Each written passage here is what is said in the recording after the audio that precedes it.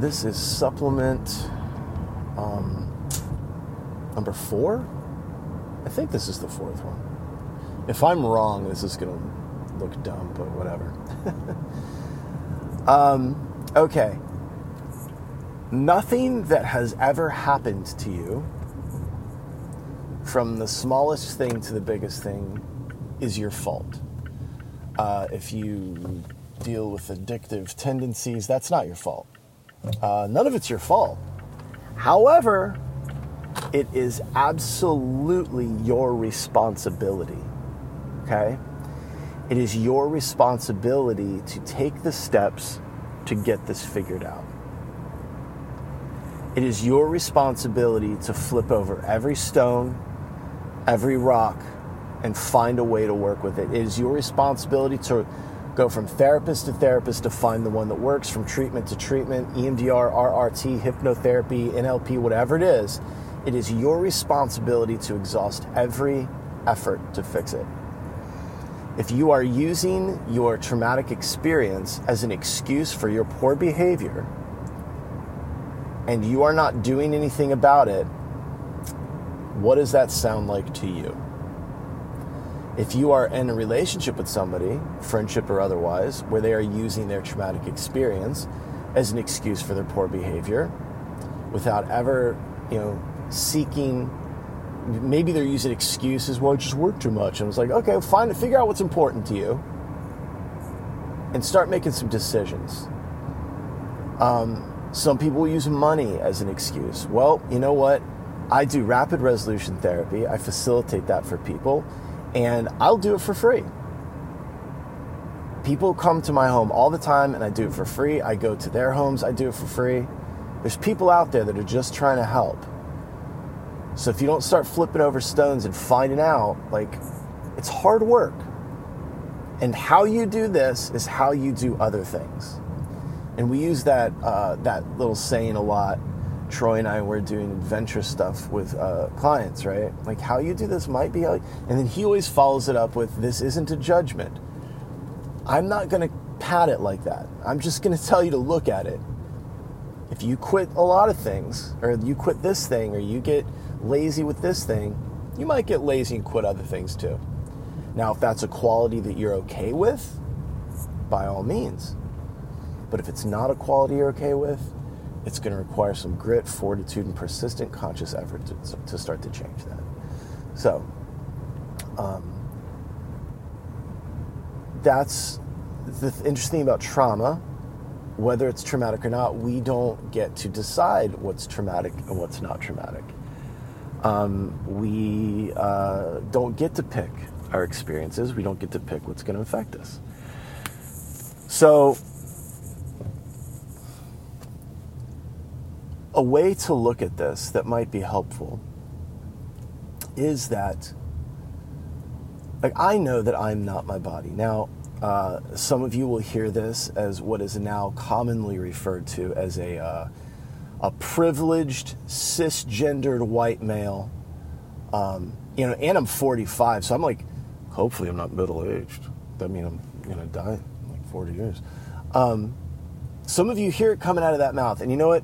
That's your karma, and that's fine. But I myself have an 8-year period of bad things that happened, right? Those are my experiences. I experienced those events, right? On paper, they were very traumatic, and they did affect me for a very long time in a way that I didn't know that that's what the problem was, right? But later on, due to some effort, some work, I started to figure out that what was wrong with me? Oh, well, this is what's wrong with me. And then I started to take further steps to repair that, right? Or what I found later was to allow the subconscious mind to repair itself. Somebody asked me at work, what is PTSD? I said, stuck data. It is data experience that gets stuck in the system, so to speak. And that is a term that John Connolly, who invented rapid resolution therapy. It's something I learned while doing my certification with him in that trauma treatment.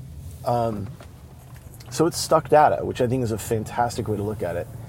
It's stuck in the system, and every time something reminds the subconscious, remember, outside your conscious awareness, reminds your subconscious of that experience, it triggers the nervous system to respond to protect you, because the mind believes it's happening right now, right? If I've said anything to you too many times, it's probably that what the mind perceives, the body will feel. And if these experiences get stuck in the subconscious, and it's like they're running on a loop in the right side of the brain, and so the subconscious and the body are responding to them 24/7, 365 days a year, but your conscious mind is like, I'm not being, fill in the blank, whatever, all day, every day.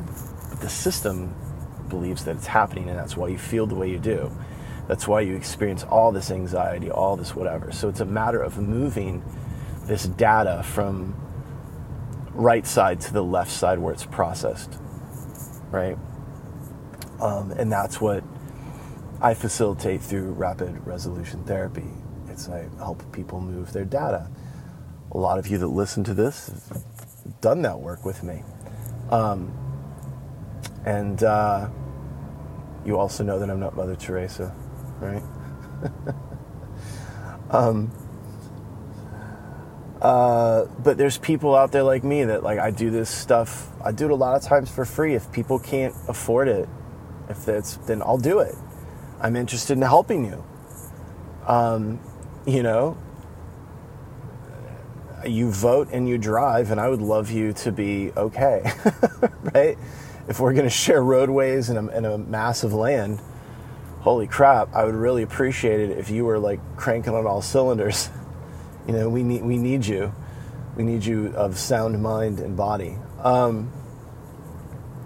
So the stuff that happened, the stuff that I experienced as a kid, was not my fault, right? Of course it wasn't my fault, but for better or worse, whether you like it or not, and this sounds heavy to a lot of people, it is ultimately our responsibility to fix it. And what I find is that when the conscious mind gets out of the way, which is what I do through my particular method, through rapid resolution therapy, you're essentially moving the conscious mind out of the way so the subconscious can repair itself.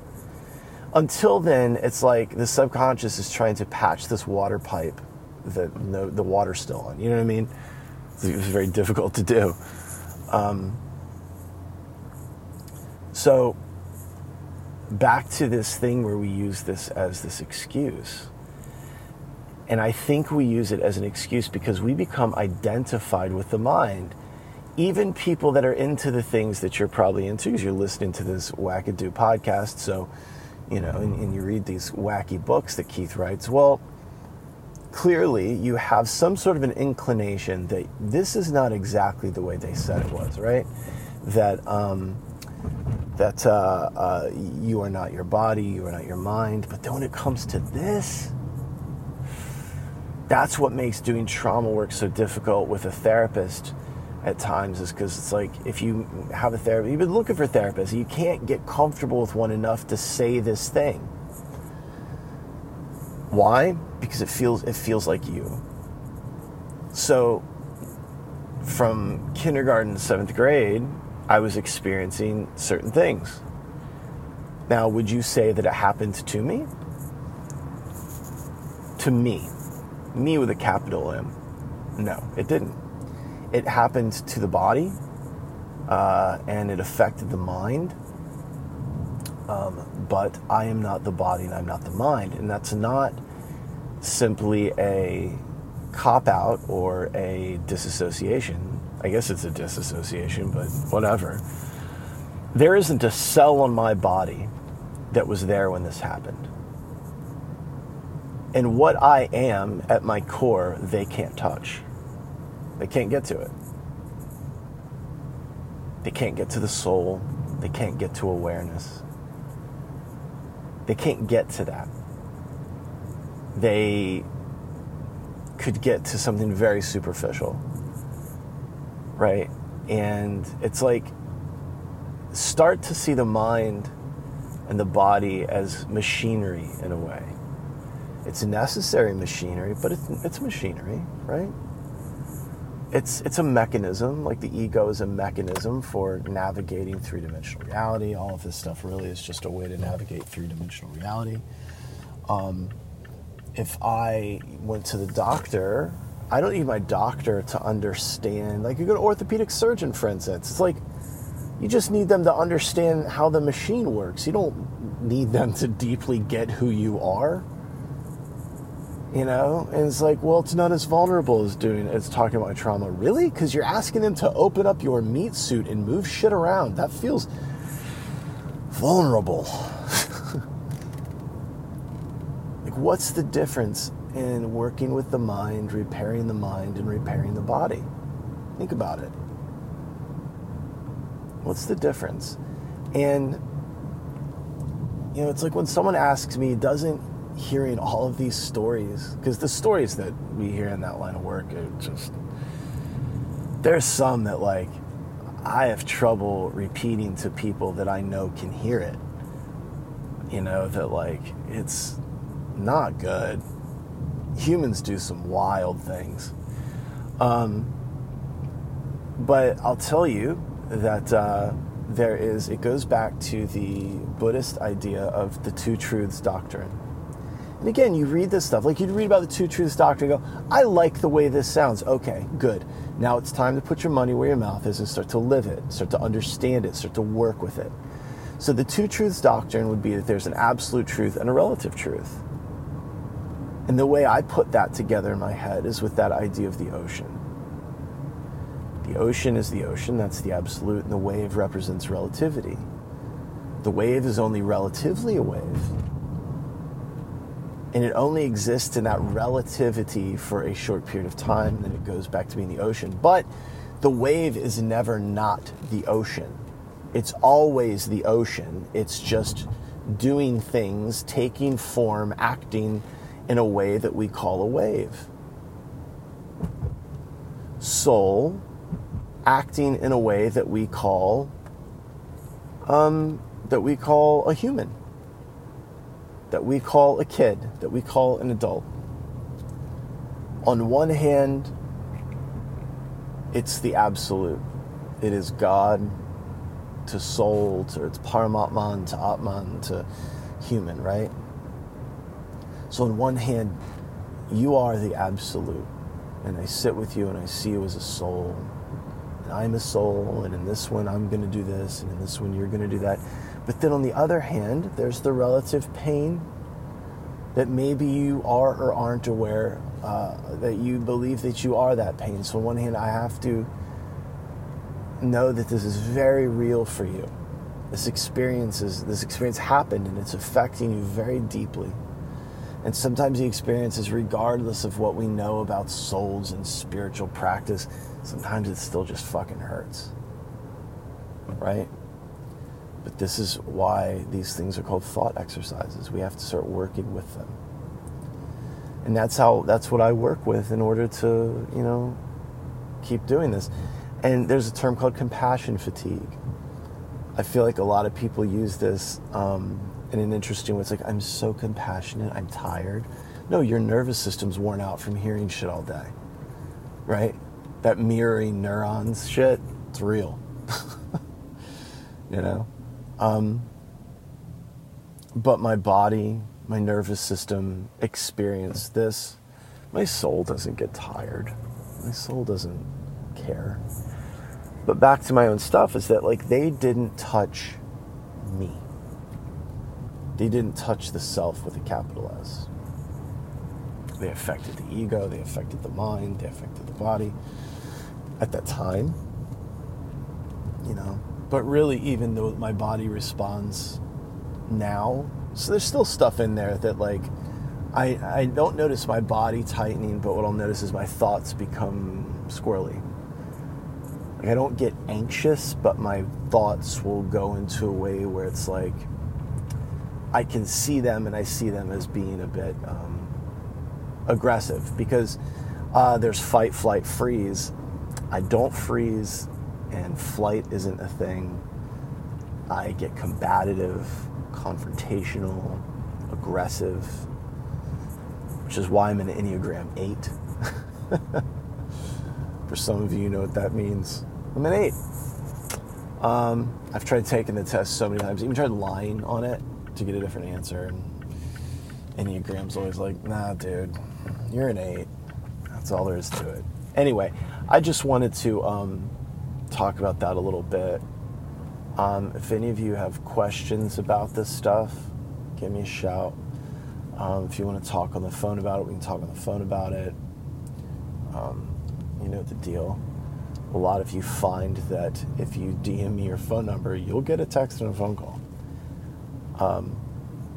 And a lot of times people are like, I didn't think you'd call. It's like, yeah, I told you I would. Anyway, I am going to take a much needed walk on the beach.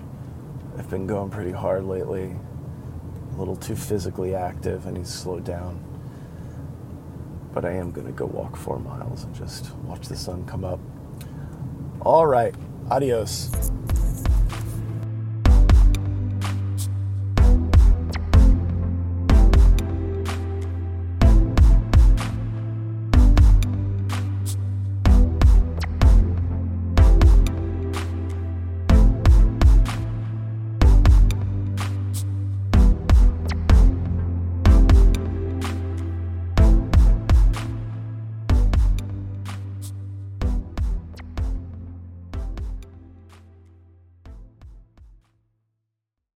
BetMGM has an unreal deal for sports fans in Virginia. Turn $5 into $150 instantly when you place your first wager at BetMGM. Simply download the BetMGM app and sign up using code Champion150. Then, place a $5 wager on any sport. You'll receive $150 in bonus bets, regardless of your wager's outcome. And if you think the fun stops there, the king of sportsbooks has plenty of surprises in store. Check out daily promotions, same-game parlays, live bets, and so much more. Download the app in Virginia today and get $150 in bonus bets instantly from your first wager. Only at BetMGM. BetMGM and GameSense remind you to play responsibly. See BetMGM.com for terms. 21 plus only. Virginia only. New customer offer. Subject to eligibility requirements. Rewards are non-withdrawable bonus bets that expire in 7 days. Please gamble responsibly. Gambling problem? Call 1-800-GAMBLER. Promotional offer not available in Washington, D.C.